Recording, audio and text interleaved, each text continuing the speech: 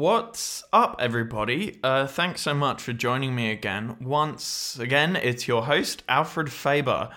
I'm a sound recordist, sound designer, and filmmaker here in God's country, Sydney, Australia.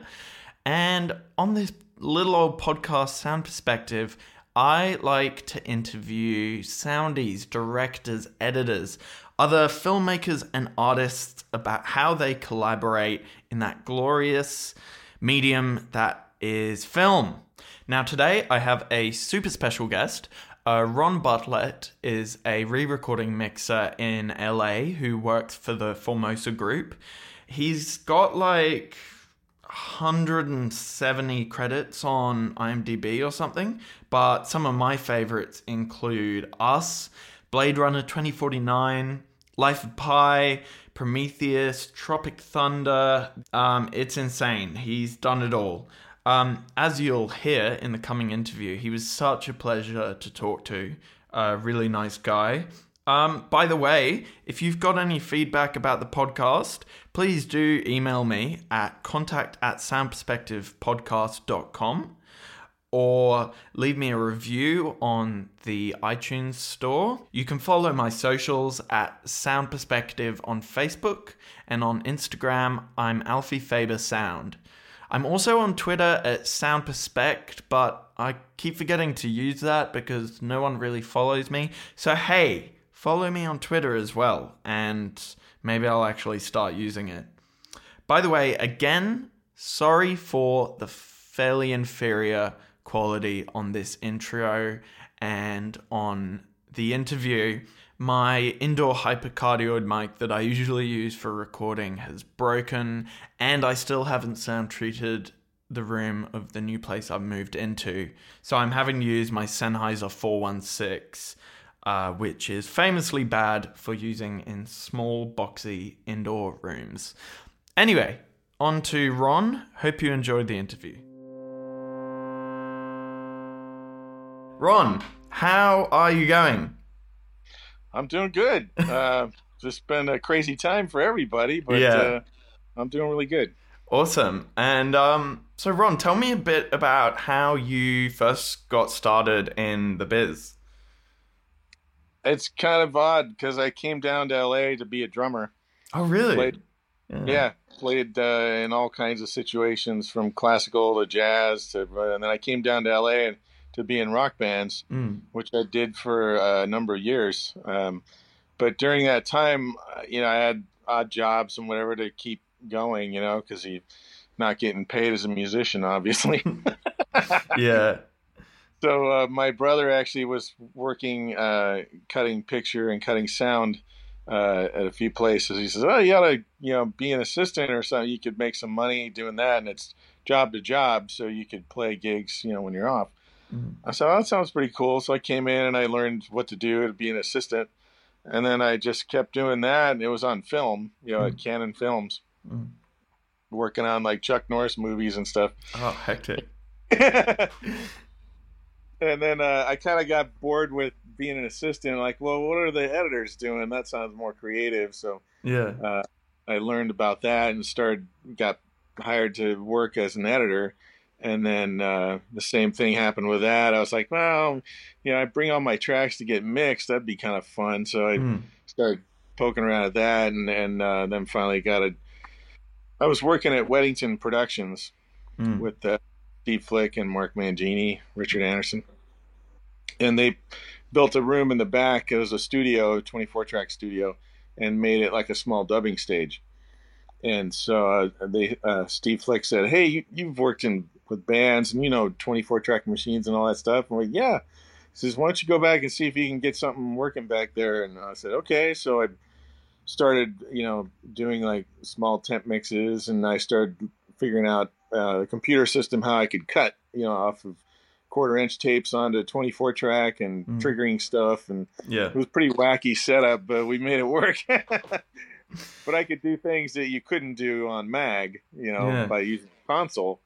And then that kind of, steamrolled into mixing features. And then I started working at Todd AO, and off it went. So you made the transition into Pro Tools during your career? It wasn't around when you started? Oh no, it wasn't even Sound Tools. Ah, right. Yeah. So I used Sound Tools to we had worked on an EP, our band, and we used Sound Tools to cut it together. It was very crude and very small. Yeah. Yeah. On a Mac 2FX. Yeah. So very early. Did you find that you ended up enjoying mixing more than cutting? Yeah, I enjoyed both actually, but I found mixing more creative and like really being able to put the whole thing together was a lot more fun. And I'm using a console and it just made more sense to me, sonically from doing music and all that. Plus, you could interface with the composers and mix their score. I was much more interested in that. And so, did you find that your experience in music carried over much to mixing? Oh, big time. Yeah. It helped me a lot. It's probably the reason that I'm any good at it at all is because I was in bands and all kinds of stuff and musically. Because I'd played in like symphonic orchestra and percussion and a lot of different situations. So it wasn't just rock bands, but all of that helped from being a music major in college and learning to read classical scores and write things and music theory. All of that stuff helps all of it. So just gives you an ear, does it? It gives you a knowledge and a way to speak to people and the language that you're all talking about. Not only just sound, but with the composer and musically what they had in mind, or if you're trying to cut cues together or do something, you can that's the same key. You just have a knowledge of what it's all about, how it's put together, and it really, really helped. Well, you're basically the first exclusively re-recording mixer that I've talked to for the podcast. Other people I've talked to have been like supervising sound editors who / re-recording mixers, and I believe that's kind of because of the union laws in America. Is that right? That you have to have quite strict definitions between the different roles in sound post? It used to be that way, and we had different locals even. Yeah. I was in 776, which was editor's local. When I started mixing, I had to join 695 to be a mixer. And for a period, I don't know, 2 or 3 years, I was going back and forth because I could still get jobs as an editor and maybe not always get a job mixing. It was extremely hard to get into mixing back then. Right. And you had to be in another local, and the union paid different. I had two dues to pay for a while. Yeah. And they finally put the two together, and now it's 700 that we're all in. So it's I don't want to say it's blurred the lines. It's kind of brought us all together in that way. Right.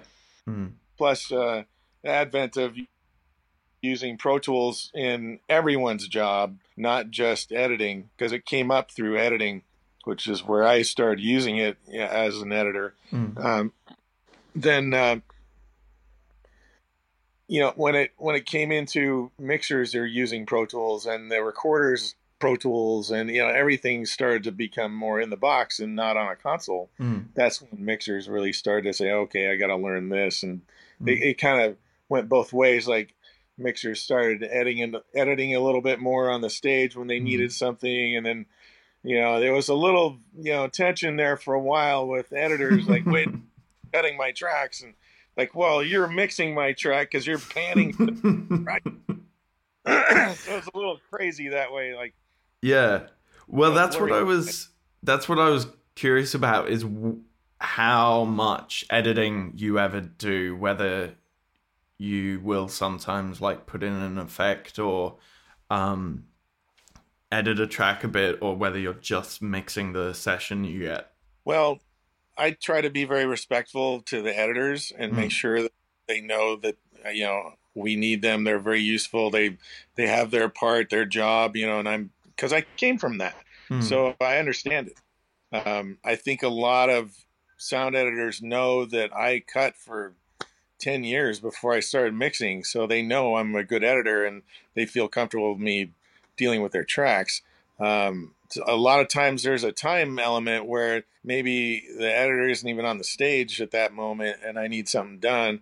I just do it. Mm. You know, I know what I need. And then other editors are fine. Oh, just go ahead, do it. You know, because they know I know what I want. I can do it quicker because I'm right there. Mm. I try not to step on anybody's toes. I don't want to do that or make them feel unwanted, or it's not like that at all. But I do, to be honest, I do quite a lot of editing while I'm mixing.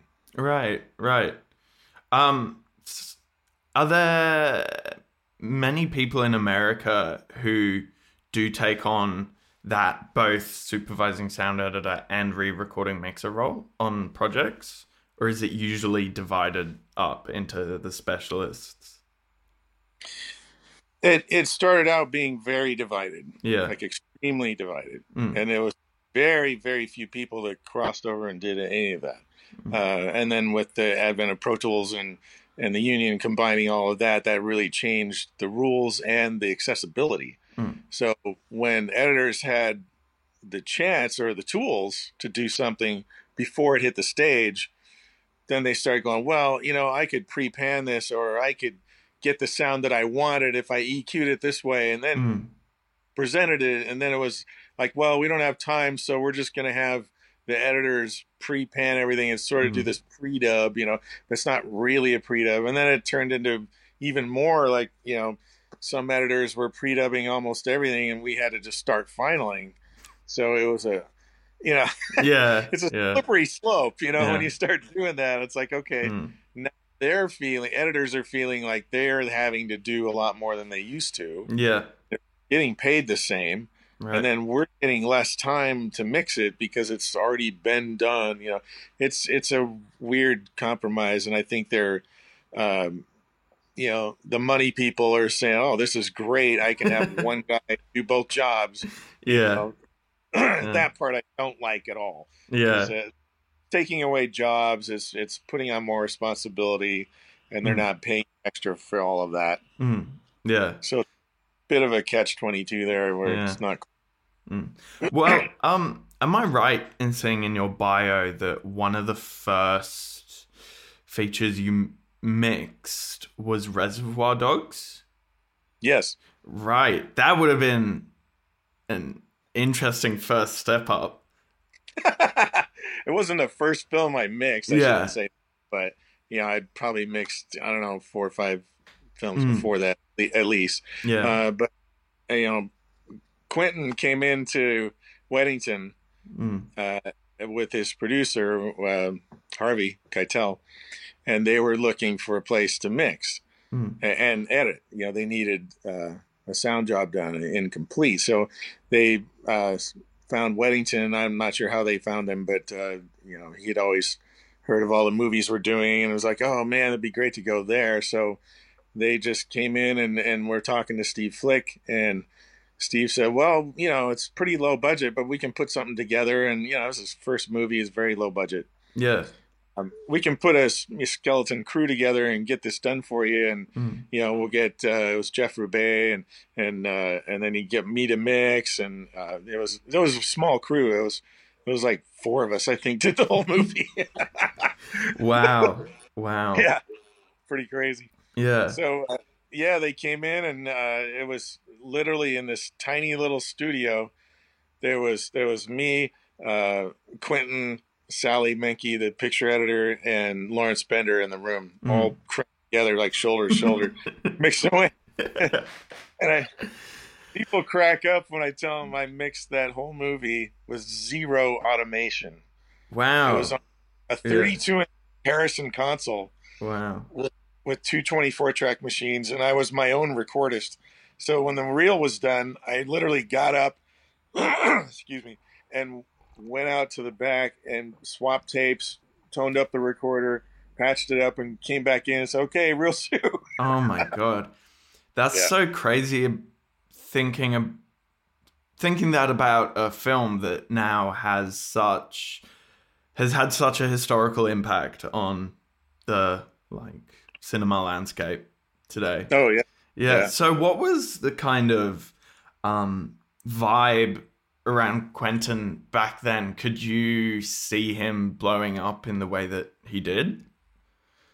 Well, you can never really predict that kind of thing, Yeah. but this guy had so much energy Mm. and he was so passionate. It was like there's no stopping this guy. Yeah. You know, in a great way, very Mm. positive. Yeah. You know, he was super cool and really excited to be there, and he was just oozing passion of like, oh my god, I love doing this. And you could just see the love of filmmaking in this guy from day one when I first met him, and it Mm. was super fun. I loved working with him, and he was asking me to do the, when Michael Madsen walks in the room and into his office, and they had the big tusks there and all that. He Mm. goes, I really want him to come in with this swagger, and I don't like the sound of the footsteps we got there. They should be like cowboy boots or something cool, like really bring him in. I said, well, then we'll get you different shoes. We'll swap Yeah. them out and we'll fix it. And Yeah. he's like, well, there's this, everybody's telling me to move on. I said, no, man, get what you want. If Yeah. it's a story point and all that, do it. Mm. So we literally got some cowboy boots. We re-walked that little section and we put him in. He was like, "This is great," So you could see the level of detail and what he wanted, and the passion it was to get that. And I said, "Yeah, do it. Let's go." Mm. So that's the kind of vibe we had. Yeah, that must have been a really exciting time to have been like starting in film in LA, because it was kind of the heyday of kind of indie filmmaking, right? Or it was like when indie filmmaking was really starting in Hollywood. Yeah, I mean, it had started earlier, but it just wasn't taking off and wasn't, as, prolific, in the 80s. It was kind of late 80s when that started to kick in, or early 90s, rather. So I started in 84 in the film business, and then saw that progression to where we got into more indie. It goes in waves. It goes from, okay, it's all studios, and it goes to indie, then it's back to studios. Mm. So it's just whatever part of the wave you happen to catch. Yeah. But I saw it kind of come in from strictly studio to independent, and back again. So, and we're still here. Well, the next one I wanted to talk to you about is Blade Runner 2049, which is very close to my heart because when I did sound at film school, we were given like scenes of Blade Runner 2049 with just the dialogue stems to work with, and those were our assignments to build up the Atmos and literally everything other than the dialogue. And so that really made me appreciate the difficulty of like world building with Atmos and background sounds and ambience, especially in a kind of sci-fi environment. So what was that film as a whole like to work with? That was a very special project that all of us working on it just absolutely loved being on the film. We were so excited from the first phone call I got. I'm like, yes, I'll do it. Absolutely. Super passionate, all of us. It was truly a job done from the heart.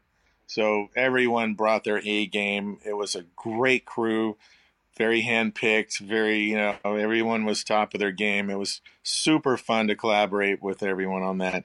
And it comes from the director on down. Denis is such a great guy. And He's probably my favorite director, I'd say. Yeah. Yeah, me too. He's one of my favorites of all time that I've gotten to work with. I've been fortunate to have a few, but he's way, way up the list. Yeah.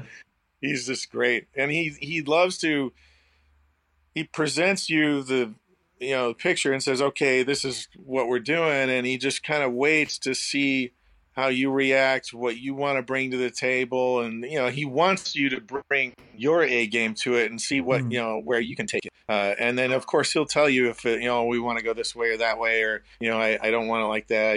He'll give his input, obviously, but he allows you to be creative and bring your opinions and thoughts and ideas into it, which is such a great atmosphere because you feel like you really want to do something with it and give all your best ideas.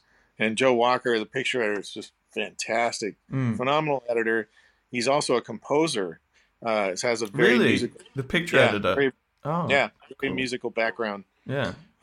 So mixing music, with him sitting behind me, it was pretty awesome. Yeah. We really got on. Everyone had a good time. In very school, fun project. In school, my editing teacher told me that heaps of editors are drummers, and that was something that she'd seen in a lot of editors because it gave them a really strong understanding of like rhythm and the movement that's required for picture editing and that kind of stuff. Yeah, absolutely. Speaking, I'm a drummer, so yeah, very cool kid. I like that. Yeah. But yeah, what I really like about Blade Runner is it's almost more of a drama than it is a sci-fi. Like I feel like someone else working on that could have made it a lot quicker and could have moved through dialogue scenes a lot faster and brushed over that and made it a bit more genre heavy. But like the drama between characters is so important to it, isn't it? The pacing is amazing, and that's one of the biggest things that stood out to me when I saw it. Like, wow, they really gave you time to stop and think, and you could read things into the characters' eyes, and their acting and the mood and the pacing. The pacing was fantastic. Everyone was like, "Oh, you got to speed this up. You got to cut this down. You got to move this along." It's like, no, we're sticking to it. And it was really Denis and Joe that were, steadfast in their approach and what they wanted, and allowed us to play in that playground of I have all this room to work with, and you weren't stuck with tons of quick dialogue that you can't put anything else around it. So he gave us all this space to work with. It was fantastic. All that said, it was crazy good. So it was fun to see someone bold enough to pull that off and do it really well. Because you could do that and be really bad at it, and it would be boring, and you're like, come on, move it along. Not with him. Yeah. His imagery, everything. Fantastic. And I know you've been asked about this in other interviews, but it's such an interesting aspect that I have to ask again. You, with the mixer for the 2007 final cut, the first Blade Runner. So what was the differences working on those two? Well, for one is you're working with old masters from an original. So you're pretty much limited to what you've got in front of you. Yeah. And your goal there was not to be super creative and change things. It's more to make them sound even better if you can, and clean things up. And our biggest goal there was to get rid of the narration, which was really hard. Because right. I forgot that was that was in the original. Yeah. Big challenge. Yeah. It's tough. Were they like in the same? Was that not separated out? Not like it is today. Oh, right. No. So a lot of times I was dealing with a print master. It was I had everything, just one master, and then to get rid of that, I had to go to other masters that were tied. Like a lot of times I had a foreign mix, which no dialogue. It was just an M&E. Wow. Just music and effects. Yeah. And then dialogue came back in. I had to cross back into, and there were different formats. Like the M&E was 4-channel, like LCRS mono surround. And then you get a 5.1 of the rest, and then it would go back and forth. It was really hard. Grief. You try to So match all the masters. did you ever get to work with stems of like the different Atmos and stuff? Yeah, there were times when there's no Atmos on that. The original was there had been 5.1 mixes. Oh, I don't mean Dolby Atmos. I mean the like effects Atmos. There wasn't a separation of stems in any way. Oh no! I mean there was dialogue, music, and effects, but not all the time. Right. Yeah. Yeah. A lot of times it was just a print master, certain sections because of the way it was archived, the way it was mixed, a lot of different reasons. But what we ended up working with was very challenging, very limiting. So the creativity there was like how you would facilitate what Ridley wanted. He's like, okay, get rid of the dialogue here. I want the narration gone. We're coming back in here. I want this part to be a little different. Maybe the rain or what. So it was really following his guidance the whole way, and us being able to put those pieces together was the real challenge. And I got to go back to some of the masters on the music and remix it in a way, but I had to make it match the moves and the whole vibe of the original. So you don't want to go too far off that, but you want to make it sound really nice. So I try to keep it exactly as the original, only make it sound bigger, nicer, fuller, whatever we could do. Very interesting, very challenging in an archival way. Yeah. So it couldn't have been any more different than Blade Runner. Where it's like, here's a wide open canvas, do everything. Yeah. You have all the tools you have. It's great. So different. Yeah. Well, Ron, you have such an extensive catalog of films that you've worked on that I didn't even really know where to start with questions because there's so many that I love, but I kind of thought about the ones that I loved the most, and I saw something that really tied them together, but this is a bit of a convoluted question, so bear with me. So something that ties all these movies together is that they're really interesting, original genre films that are really original takes on the genre they sit in, or they subvert the genre.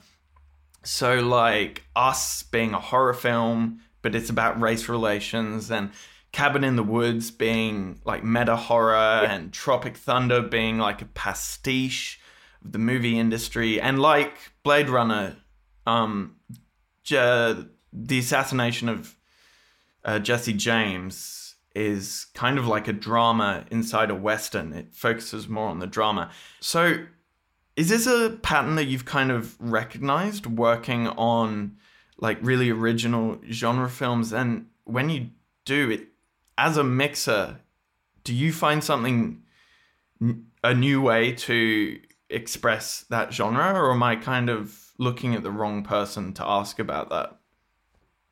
That's a really interesting question. No one's ever asked anything like that.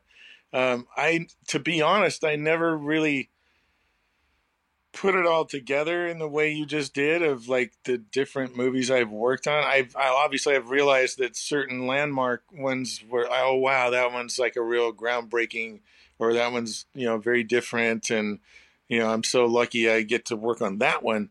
I didn't really look at it as a whole career type of choice thing, because it really wasn't a career choice. Like you don't go out and get to pick those. Oh yeah. And I guess you have worked on like nearly 200 films, and that's just a select pick of them. But I just thought those were my favorites, and I just wanted to hear your opinion on genre, basically. Yeah, I mean, I've been very fortunate to get the ones that I have. Like you're saying, it's almost 200 movies or whatever, and out of that you get 10 or 20 that you love. You're doing really good, because the odds are you're not going to work on those iconic movies every year. Hopefully, but you never know. And a lot of times you're putting food on the table, so you got to get what you get. But I just so happy and very fortunate that I've gotten the ones I've got. And they are the ones that you really feel most creative on and want to put in as much effort as possible to really push those boundaries. And usually with those movies, those are the kind of directors that allow you to do that and want you to do that, and it's super fun. So those are the gigs you really look forward to. As far as pushing genres, it comes from the director, the creative people that are making it and what their idea is. Because our job is to follow their direction and put in our ideas as well, but it's really to facilitate whatever story they're pushing. So just like you said in Blade Runner, where it's that drama within a sci-fi movie, that's what we're going for, is to push that side of it. We're not there to make it all sci-fi and crazy. There's moments, of course, with certain ships or a gun or whatever, those types of things, but it's really down to what's pushing the story. And that's what we always focus on. So if it's Jesse James and it's, there's another slow paced, very, deliberate type of movie. So we purposely don't fill it up with a bunch of stuff. You create really nice environments, super clean dialogue, and you let the actors pace that out. And that's what you do with those kind of movies. And that's how you approach them. A movie like Fifth Element or something, that's more crazy and wacky and really fun, and you can put all kinds of stuff in there, and it's just heightens the chaos and the craziness that movie brings, which I loved. I that one I mixed sound effects on. Oh, right. So it varies through movies you're talking about what I did. But all of those movies are the ones you named I love. Like I'm happy that you picked Jesse James, because that hardly anyone got to see that, which is a bummer. Really? But that's one of our great sound jobs that my partner Doug and I mixed, that we think about. Like, man, that one sounded so good. Richard King did the sound on it. Oh, really? He was editor. Yeah, cool. Yeah. Oh, I didn't realize that. Yeah. I hadn't watched it until the other day in preparation for this, and I was just blown away. I loved Andrew Dominik's other films, so I'm really glad I put in the time to watch that one. He's a real character, that guy. Oh, yeah? Yeah. Yeah, but to that movie, he didn't want any pre-dubs done. He wanted to have everything at his fingertips when we finaled. So we literally just started final mixing. We never pre-dubbed it. So it was like all the tracks, there you go. So we had hundreds and hundreds of tracks laying in front of you to mix, including the score. So it was literally like piece every scene together from nothing. Wow. There's no prep work. Yeah. And how long did that take you? How long did you spend on that? That was a normal amount. Right. But we just took all the pre-dub time and made it final time. So, And was his intention with that so that he could kind of be there for the whole thing, for the whole mix, and not miss any of the mixing time? Partially that, and a little bit of, I don't want to say paranoia, but it's more like I want to have control of everything. Yeah. He didn't want us making decisions without him. Right. He's a bit of an auteur type character. I'd say, yeah. I mean, he really had a specific idea and very opinionated and wanted things a certain way, and very stubborn. In a good way. That you want someone to have a vision and do their thing. Does it go a little too far sometimes? Maybe, but he's the director, so you follow. You get what and he turned out a great movie with a great track. Yeah. So you can't really argue with that. But yeah, he's a tough character sometimes. When he wants a certain thing, you're not gonna out of it. There's not one loop line in that entire movie. No ADR. Not one. There's group ADR. Oh, yeah. There's background, but principal characters, not one line. Wow. At one point, we had one little line of Brad Pitt when he's sitting at the table and he goes, "Yep," like that, and he took it out. He goes, "Now there's no loops." He literally just took every loop out. Wow. Yeah. Wow. Was there much like cleaning up to do then on the dialogue? Was that a lot of work, or was it like perfect enough that you could just go with it? I gotta say, Bruce Cowardine was the production mixer. Mm. Did a phenomenal job of recording that. It was one of the best tracks I've got. I mean, it was really good. There's times we had to clean stuff up like every movie, and whether you use a lav or a boom and all that sort of things that you normally do. But I was amazed that on a period piece like that, when you're outside, you're not getting planes and helicopters and whatever else, and you're out in the forest with the guys. That's tough. That's really tough location work to do. Yeah. So hats off to him. Yeah, yeah. Well, another director I wanted to quickly ask about is Peter Weir, because I interviewed him for the podcast, and you worked with him on the Way Back. Yes. Yeah. So what was he like to work with? Just an absolute gentleman. Oh, very nice, isn't he? I have so much respect for that man. Yeah. Both as a person and creatively as a director. I could not say enough about him. He's also one of my very favorite people that I've gotten to work with, and I wish he would make another movie. So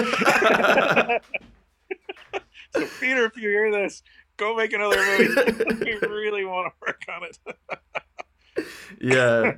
That was a special time because our sound crew all flew down to Sydney. Really? To mix it for you guys him. worked on it at Sydney?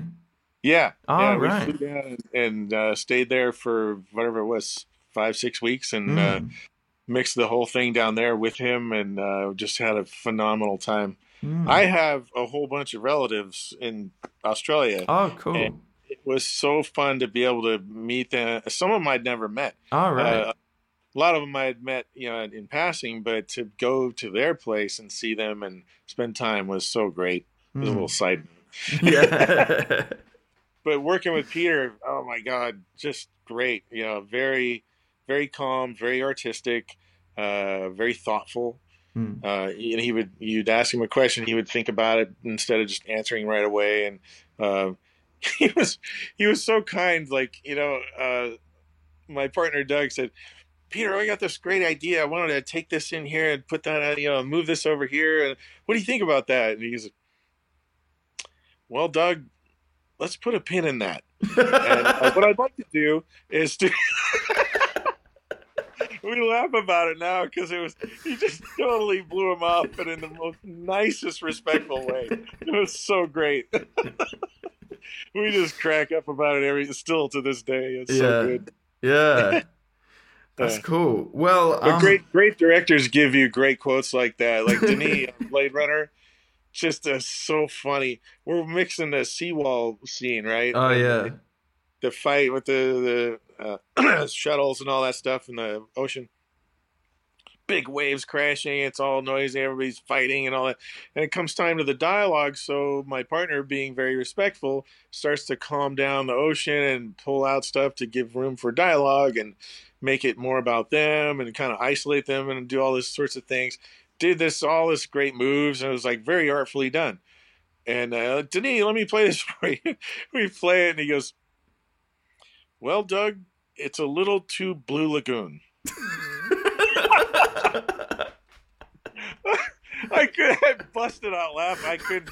I was laughing so hard. I'm like, "Oh my God!" Doug just looked at me. He goes, "Got it." So he wanted it vicious, did he? And He wanted it vicious. Yeah, he wanted it. Keep the dystopian, angry, gritty atmosphere going. That's the vibe. And so Doug just like, "I know exactly what you want, and here we go." And he put it right back and made it all like, he still carved for dialogue, but he made it in a much different mood, which is awesome.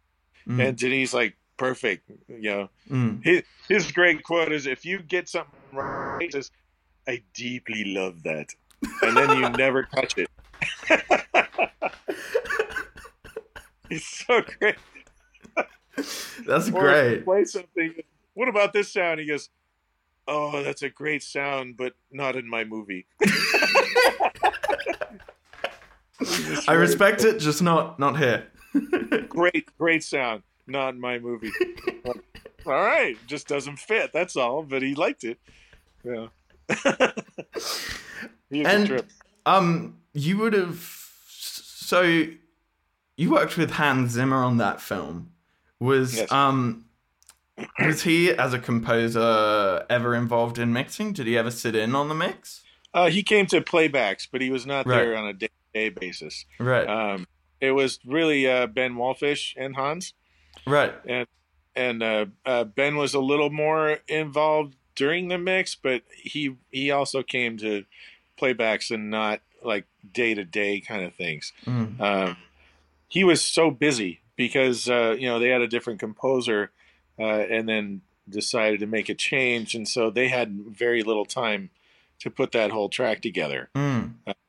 Hans, wrote some themes and worked on some of the synth sounds, and then Ben really did the meat and potatoes work, putting all the cues together. It was a lot to take on in a short amount of time. Mm. So they would just send tracks to me, and they didn't do it in a very traditional way, I'd say. Mm. There was obviously some mixing that happened in his place, but they didn't go through a whole scoring engineer mixing everything. Here's all your 7/1 stems. It wasn't really like that. Mm. And they purposely designed it to be a little overbuilt so that Denis could listen to sounds and trade things in and out or sculpt things the way he wanted, simply because there wasn't as much time to sit with the composers and deal with that beforehand. Mm. So what we got were a lot of 2-track recordings, so it's all left right, and there was maybe 1 or 2 5/1s, and so we really literally like went through each one. I'd play each sound, and Denis would pick the ones he liked and ones he didn't like, and so I really liked this guy. He loved the CS80, the Yamaha, the older synth sounds, just like the original Blade Runner. So he wanted to keep that vibe going. So we really leaned on those, and we didn't use like some of the newer like Omnisphere and other types of synth sounds. We've shied away from those and went with the more original type sounds. So on the stage, we really put these cues together in that way. Took all of Ben's and Hans's work and sculpted what Denis really wanted out of those, and then I repositioned them all in Atmos and mixed each cue like that. Wow. It was a lot of work, but really creative and really fun to do. So I really enjoyed it, and it gave us so much, flexibility that I had I'd have like 20 different sounds to play with and spatially put them in places, and it was super fun. I was a little worried, like, oh man, I'm doing a lot to this, I hope they like this, Excuse me. But Ben and Hans were very complimentary and loved it, so it was all good, but that's a pretty rare situation. Yeah. Well, before I leave you, Ron, the last thing I wanted to touch on is are you into Dune yet at all? Has that started for you? It did. I did a temp mix on it, and we did about, I think it was 4 days or something, a quick temp mix. And they hadn't finished shooting. They had some additional photography that they had planned but didn't do yet, but wanted to see where it was at and get the whole thing together and be able to play it as a movie. So we got together a few months ago. It was before the whole thing, the COVID thing started. So we did this temp and went through the whole movie, and I can't say anything about it, but it was really fun to work with. Work on, if that gives you a hint. I really dug it. It was super fun. And it was great getting the same band back together. Same people, same groove, and super creative, is great. Mm. So in that regard, it'll be the same quality, if I could say that much. That's so exciting. I wish I could know more about it, but I'm just excited to see it. Just You very will excited. soon. You call me back when I'm able to talk to you about it. Hell yeah. Well, Ron, thank you so much for taking the time to chat. What do you got coming up in the next week or two? Well, I keep trying to finish Jungle Cruise, so that one is coming up. We actually almost finished it. It's 6 reels. We finished 5 reels. We needed to do the last reel and then do all the masters and the screen, all that stuff. And COVID happened, pulled the plug, and now we're like stuck in limbo. And we keep waiting for things to. We're about to start next week, and now they may push a week or two. I don't know. We'll see. So I need to get back and just finish that one off. That's a big blockbuster type of movie for this year. Hopefully we'll get it done. Then there's Christmas Chronicles with Kurt Russell, and it's a Chris Columbus project. And let's see, of course, Dune would be towards a few months from now, and towards the end of the year. There's also we're supposed to do Morbius, is the Spider-Man villain. Oh, right, cool. We're still waiting on dates for a lot of things. There's a lot of schedules pushing and conflicting, and it's so you can't use any of the like Atmos mixing rooms at the moment. Are they all shut? In various degrees. Some are open, some aren't. You can. I know there's some mixing going on. Like they mixed Tenet at Warner Brothers. Oh yeah. And Kong and Godzilla, that was there. But in very limited capacity, like only so many people to the stage. Right. Everyone wears masks, all that. When I went to Chaos Walking, there was only 5 of us on the stage. We all had masks on the entire day. Wow. And very separate. Everyone's, at least 6 feet apart, and lots of hand sanitizer everywhere. So it was very controlled, very careful. They did a great job of, making people safe and still working. My room that I'm sitting in right now is 7.1. I'm planning on making it Atmos this week, actually. Oh, cool. Very cool. Nice. I will be able to do more work at home. I'm mixing a documentary on Gustavo Dudamel right now. Right. Cool. So that's going to be great. And I'm doing it in Atmos. So I'm hearing it in a 7.1, full down right now. Yeah. And then I'll take it to Formosa and finish it in Atmos. Hectic. Awesome. Well, thank you so much for your time, Ron. It was great chatting. Yeah, have really a good fun. one, man. Thank you. Thanks again to Ron for making some time to come on the podcast. Hopefully, we'll be hearing from him again in another couple of months whenever Dune comes out. He said he'd be happy to come on and chat about that film when it's done. I'm so excited for that. Anyway, as usual, sound design and music was done by John David Legoulon. Thanks, JD. Catch you next time.